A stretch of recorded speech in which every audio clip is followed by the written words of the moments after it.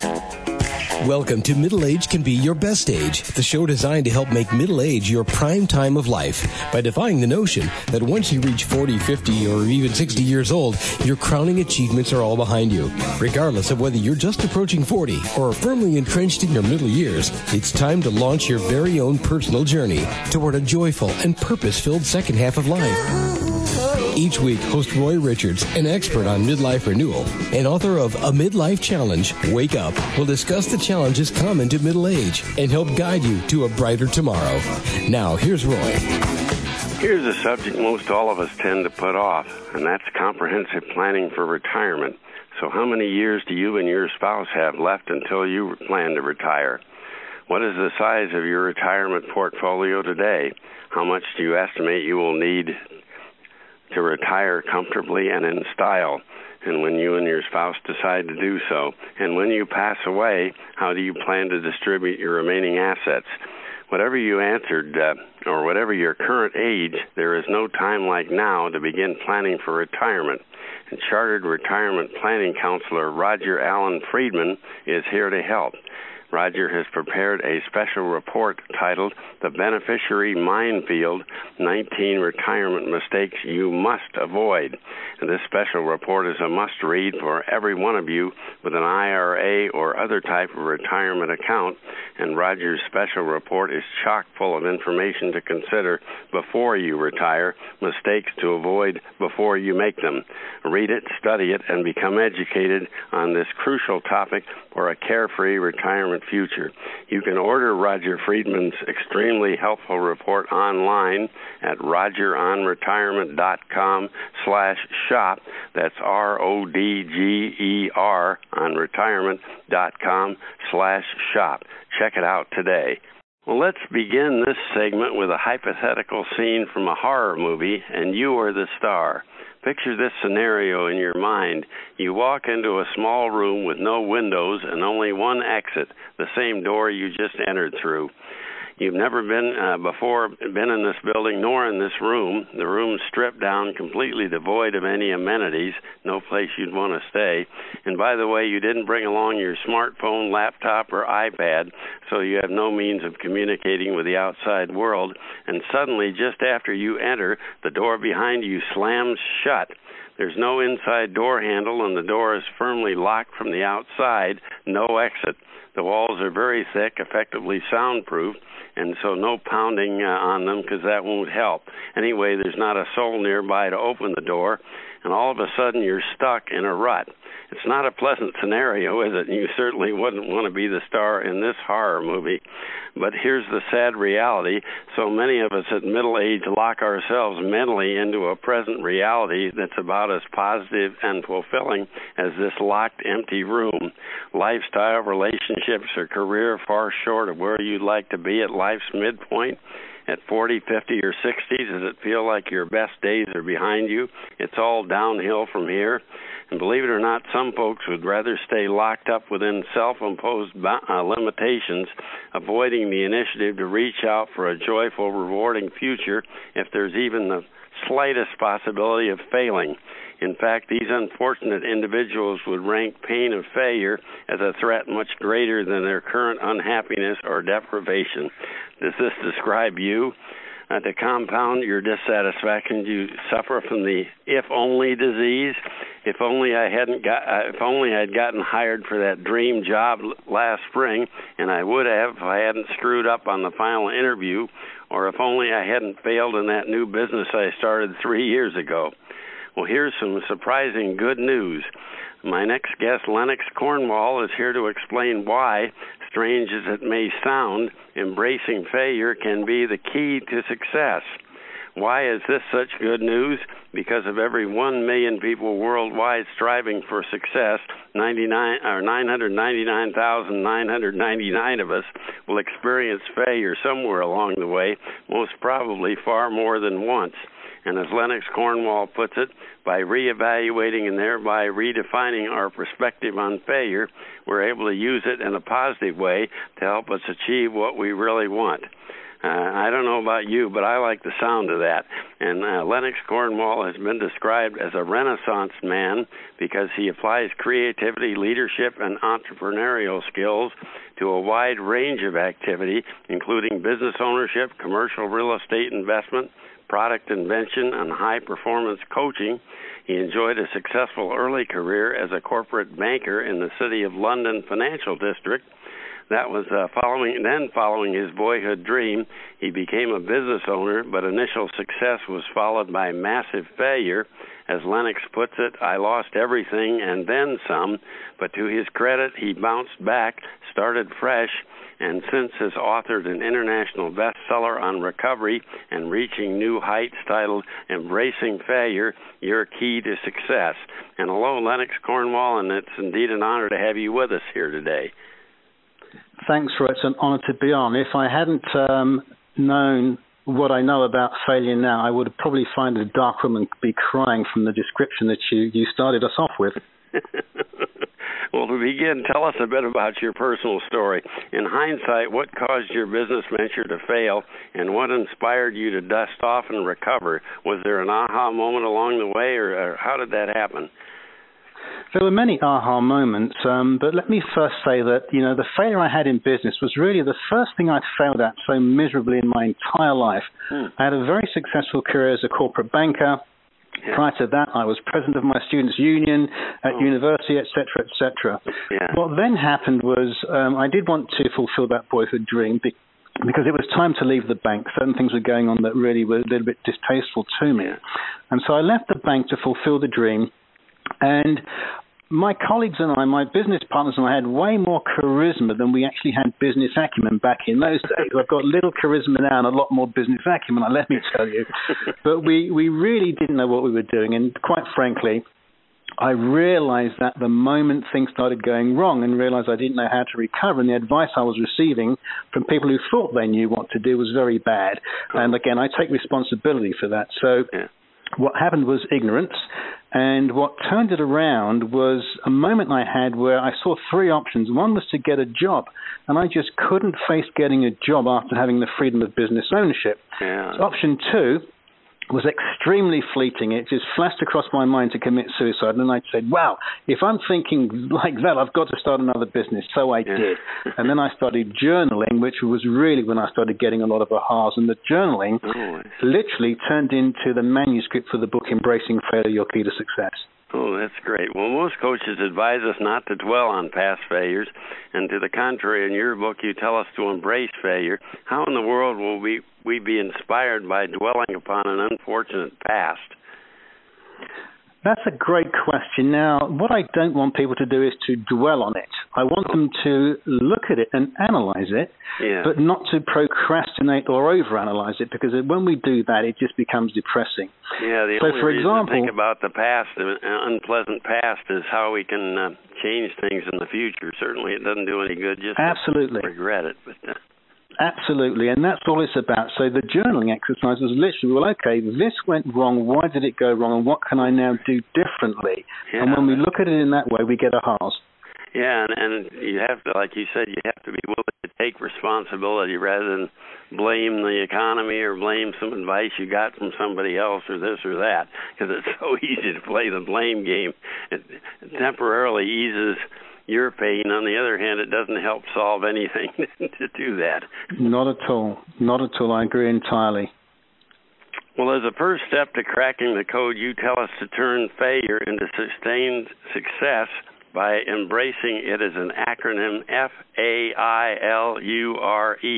Can you please tell us what each letter in your acronym stands for? I like that. Absolutely, Roy. It's a fruitful and informative lesson urging renewed effort. And when we look at it in that way, rather than seeing failure as the final nail in our coffin of hope, we can actually now see it as an emancipating force that drives us forward. Oh, that's great. Yeah, well, what are 5 bad habits holding so many of us back from genuine success? Well, there are many, but I'll keep it to 5. I think I know one of the you did ones a past interview where you identified 5. You've got yes, more I did, absolutely. And the reason I identified those 5 is they're the ones I see most often. So focusing on what may go wrong instead of what we can actually achieve is a big one, looking at that negative rather than the positive. The second one, Roy, would be taking advice from people who are as stuck as we are. And one of the reasons that we do that, is that deep down we know that we want change, but we don't want to change. And the people that are as stuck as us typically say, don't worry about it, let's have another beer or another coffee, whatever it is you drink, and talk about it. And nothing ever really happens. We also tend to envy or perhaps we're intimidated by someone who's a lot more successful than us, so it's kind of good to commiserate over a beer or more with somebody else who's also a failure. There we go. Absolutely. And number 3 would be that we've got no structure. So the road to freedom is to literally have routine. Although that seems counterintuitive, when we have routine, we're free to do the things that we want to do because we're getting things done. Yeah, and then that's so true. Part of that as well, that no structure, is limiting treats. Listen, I love social media as much as the next person. I use it a lot. It's part of my business model. But if I'm on there all day, it kind of becomes counterproductive. So we've got to structure these things and limit them so that they're serving us rather than not. Yeah. The fourth one, Roy, would be being a victim of change rather than its a master. Now, things are going to happen in life. Often they're going to go wrong. And if we don't have some vision of where we want to go, we will simply be swept along by change rather than being the masters of change. And then the last one is one that's most difficult to master for most people. And that is that we manage effects or circumstances rather than their causes. And let me just expound on that a little bit.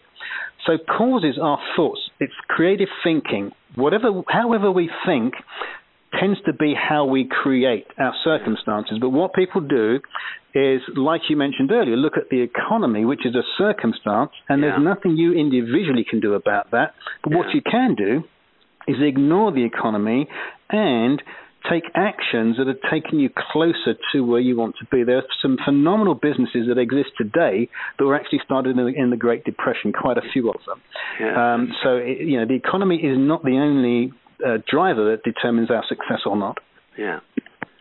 Well, is it true that we can learn more from our failures than from our successes? I know you apparently did yourself, and if so, why is that we can learn more from the failures? I absolutely believe that we can, and let me give you an example that hopefully makes sense. If you were sitting on a chair, balancing on, let's say, the arm of a chair, somewhat precariously, drinking a glass of water, you may slip and spill that water. Yeah. Now, if you didn't slip and spill that water, you would continue drinking it in that way. But because you did, you had to pause and think, well, hang on a second, maybe there's a better way of doing this. And so either you stop drinking in such a precarious manner, or you find skills that you didn't have before to continue drinking in that way. So you've learned by making the mistake, if you like, or failing, and embracing that failure and moving on to succeeding at it. Yeah, that makes a whole lot of sense.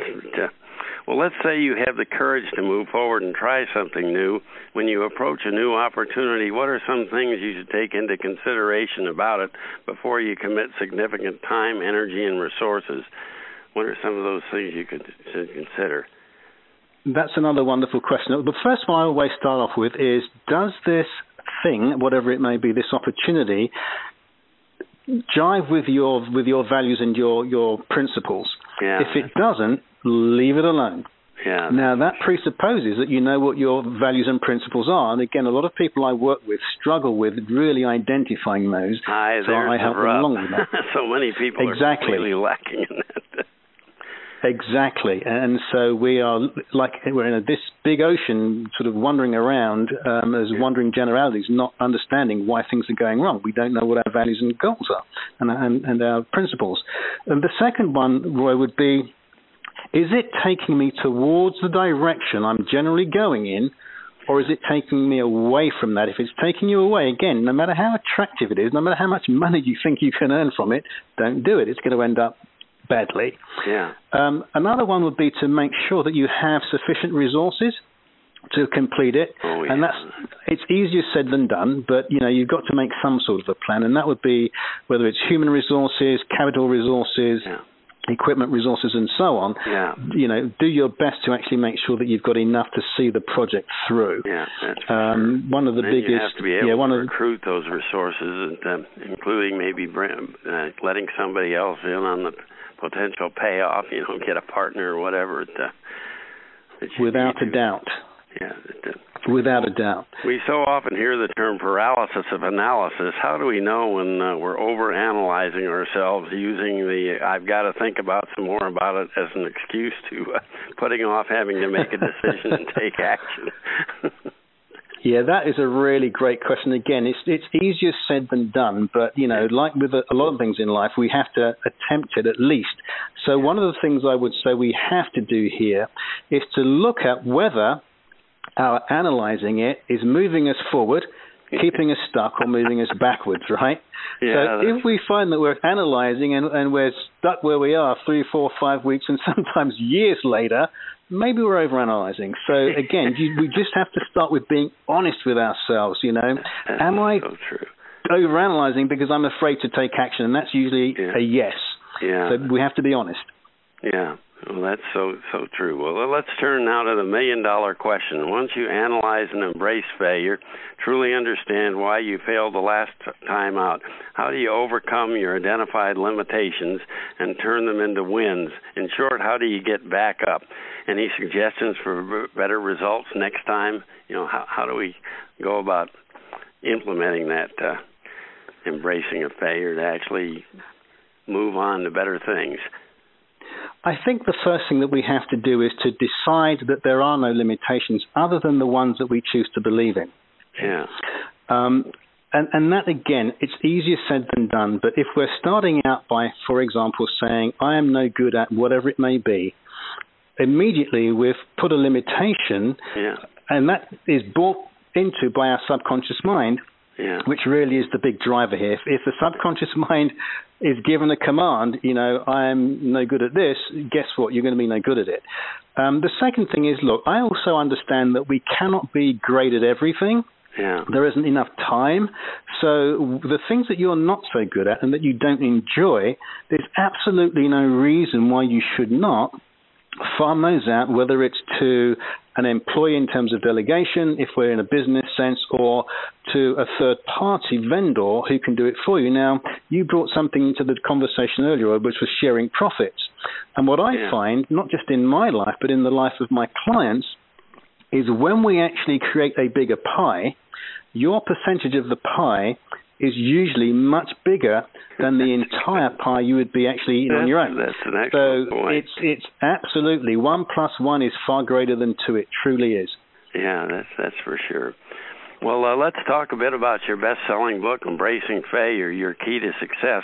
What makes your book different from all the other self-help and success books out there? There seem to be hundreds of those in the bookstore or the library, but why is yours different? There are there are so many of those things you wonder, how is there room for another one? I would say that one of the biggest things about my book, what I call the unique selling proposition, if you like, is it actually meets people where they are. Oh, most people who pick up a self-help book kind of do nothing with it because the book assumes that they're ready to succeed. Well, guess what? Most of us aren't. Most of us need to understand failure in a different way, overcome it to move on. And I would say the second thing that's different with my book is that I do actually take into consideration spirituality. Now, I don't take spirituality into account in a, let's hope for the best kind of way. Yeah. I'm actually using the science that we have around spirituality, and that's mainly around the subconscious mind and how that literally controls us if we don't take control of it. Yeah. And so I use that to help people understand, well, if I start reprogramming myself with these tools, no matter what I do, there's going to be no change. So those would be the two big differences in my book compared to other self-help books out there. Well, how is your book organized? Does it provide simple techniques that you and I can employ that can have a life-changing impact? I like books that have practical exercises and suggestions on what we can do. Does yours contain that kind of thing? Without question. So the very first one, the most obvious one, is one that we've already talked about, but I think it's perhaps one of the biggest ones in there, and that is to reframe failure not as that final nail in the coffin of hope, but as a fruitful and informative lesson urging renewed effort. And when we really embrace that and do it, not just think about it, but do it that way, things do change. Another one would be tapping into your genius. Now, everyone sort of looks at the likes of Einstein and Da Vinci and says, oh, they were lucky, weren't they born lucky? Well, yes and no, because that genius that they're tapping into is not like a personal piece of genius. It is, again, that subconscious mind that we all have access to. It's not that Roy has a subconscious mind and Lennox has one. It is one subconscious mind, and that genius is available to everybody. And I show people how to actually tap into that to, increase their ability to achieve whatever it is they want in life. From something as simple as weight loss. Some people are so capable of tapping into that general intelligence and that universal mind, whatever you want to call it, and other people just aren't because they're so wrapped up trying to find a solution from within, and they never really get anywhere with it. Exactly. Rule number one, relax. Where's the best place to go to preview and purchase your book? I assume it's available. I guess on Amazon. The best place, absolutely, Roy. The best place would be Amazon.com, and then the number two place, I guess, would be my website, which is LennoxCornwall.com, if I may spell that out. It's LennoxCornwall.com. No spaces, no underscores. Should be easy since it's the same as the Duke and Duchess of Cornwall, who we've all heard There we are. Well, I noticed on your website you offer 100% free info and tools for anyone interested in personal growth. And how can a listener obtain that free information? I think there's a great question. There. Yes. Absolutely. If anyone visits my website, they'll see a little box that pops up. I know those things can sometimes be very annoying, but they are valuable if you actually take advantage of them. So all you have to do is give me a first name and an email address, and I will start sending you that information. Oh, that's great. Well, in conclusion, I'll bet as a child you dreamed big dreams for when you grew up, and in your imagination, you pictured yourself living out those dreams. And I'll also wager as a child, without doubt, you considered yourself to be very special. As an adult at middle age, do you still feel that way now? If not, why the heck not?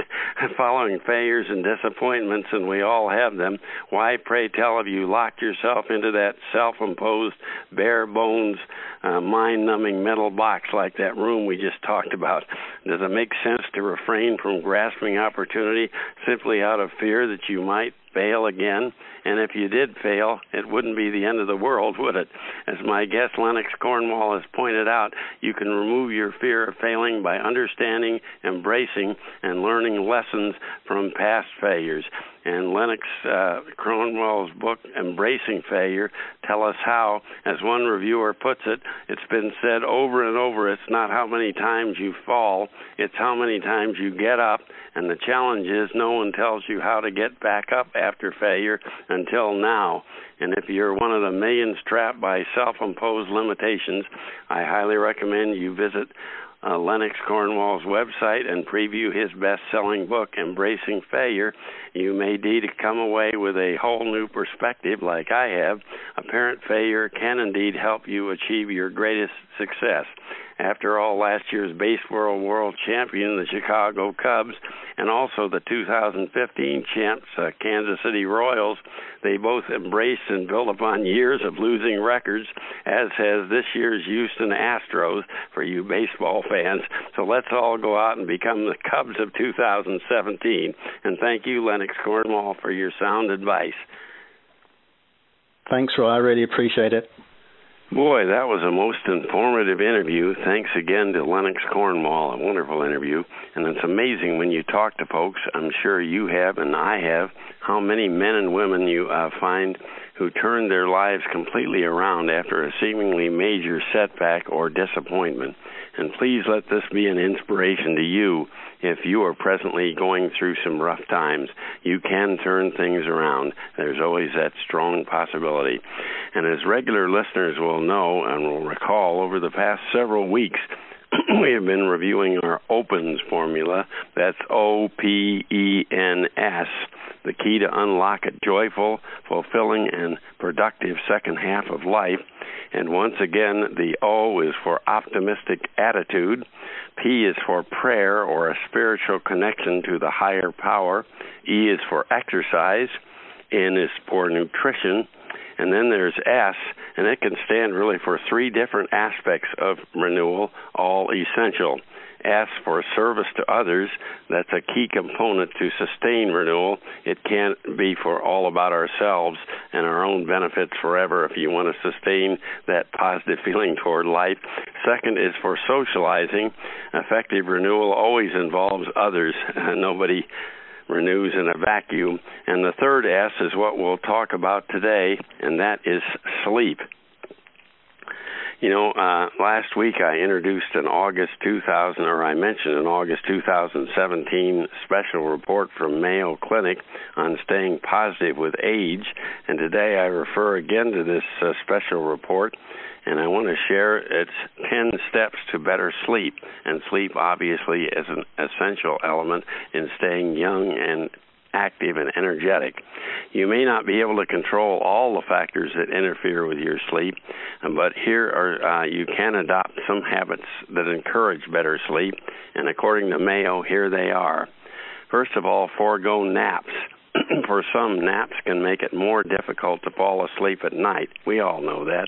If you can't get by without a nap, limit it to no more than 30 minutes. And I'd like to add, especially don't take a nap after around 5 p.m. At least for me, that's pretty much guaranteed to keep me awake when I try to go to bed later. Second, check your medications. Talk to your doctor or pharmacist to see if any medications you're taking may be contributing to your insomnia. Also, check the labels of non-prescription products to see if they contain caffeine or other stimulants, and stay away from those at night. A third element is exercise and stay active. Activity helps promote a good night's sleep. I can attest to that. Get at least 30 minutes of moderate exercise each day, but make sure you do so a few hours before bedtime, and I can certainly attest to that. Exercising vigorously too close to going to bed may keep you awake. Here's another one. Avoid or limit caffeine or alcohol. It's a myth that alcohol will help you sleep a drink before bedtime. That never works for me. Caffeine and alcohol both can make it more difficult to achieve sound sleep, so make it a point not to have any caffeine after lunchtime, and it's not just mocha. Beware of sources of caffeine other than coffee, such as tea, some sodas, and chocolate. There's a fatal threat for me. Stay away from those chocolates in the evening. Next, keep your bedtime snacks small, and it goes without saying, don't eat a heavy late dinner, because eating too much late in the evening can cause stomach upset, digestion problems that may keep you awake, and too much fluid before bed can cause you to wake up to, as we called it as kids, to go pee-pee. Next, relax before bed. Try to put all those worries and concerns aside. We once told you to reserve an hour a day for worry and keep the rest worry-free. Address your worries earlier in the day so they don't weigh on you at bedtime. In fact, you may want to practice meditation shortly before you go to bed. That's a good way to wind down for the day. Beware of electronics. This is an interesting one. I wasn't aware of this, but the light from TVs, says Mayo, computers, or cell phones can disturb your sleep, so don't bring them into the bedroom. Reserve the bedroom for sleep and sex. Next, stay on schedule. Mayo said that, not me. Stay on schedule. Keep your bedtime and wake-up time consistent from day to day, and that includes weekends. We often talk about the luxury of sleeping in on weekends, but that just messes up your sleep pattern, so it's not a good idea. And if you have young kids, they'll make sure you get up on Saturday and Sunday to play with them or do something. Hide clocks. That's another good idea. Set an alarm clock so you know when to get up, but avoid checking the time so that you don't worry about what time it is until you have to get up. Now, I don't know. I can't do that, but because I keep worrying about when the alarm's going to go off and I have to look, but it may work for you. And finally, and this one is so essential, I can certainly attest to that, don't try to sleep. The harder you try, the more awake you'll become. You know, oh my God, I've got to get up at 6:30 and it's 3:30, I've got to get to sleep. That never works. If you can't sleep, get out of bed and read or listen to soothing music.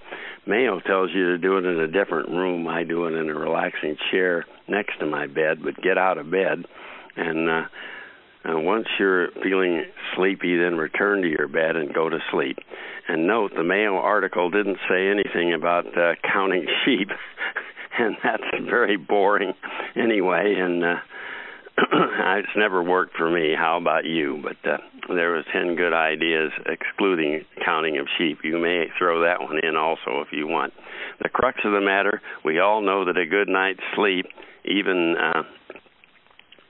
every night, I should say, is an essential key to a positive and productive lifestyle.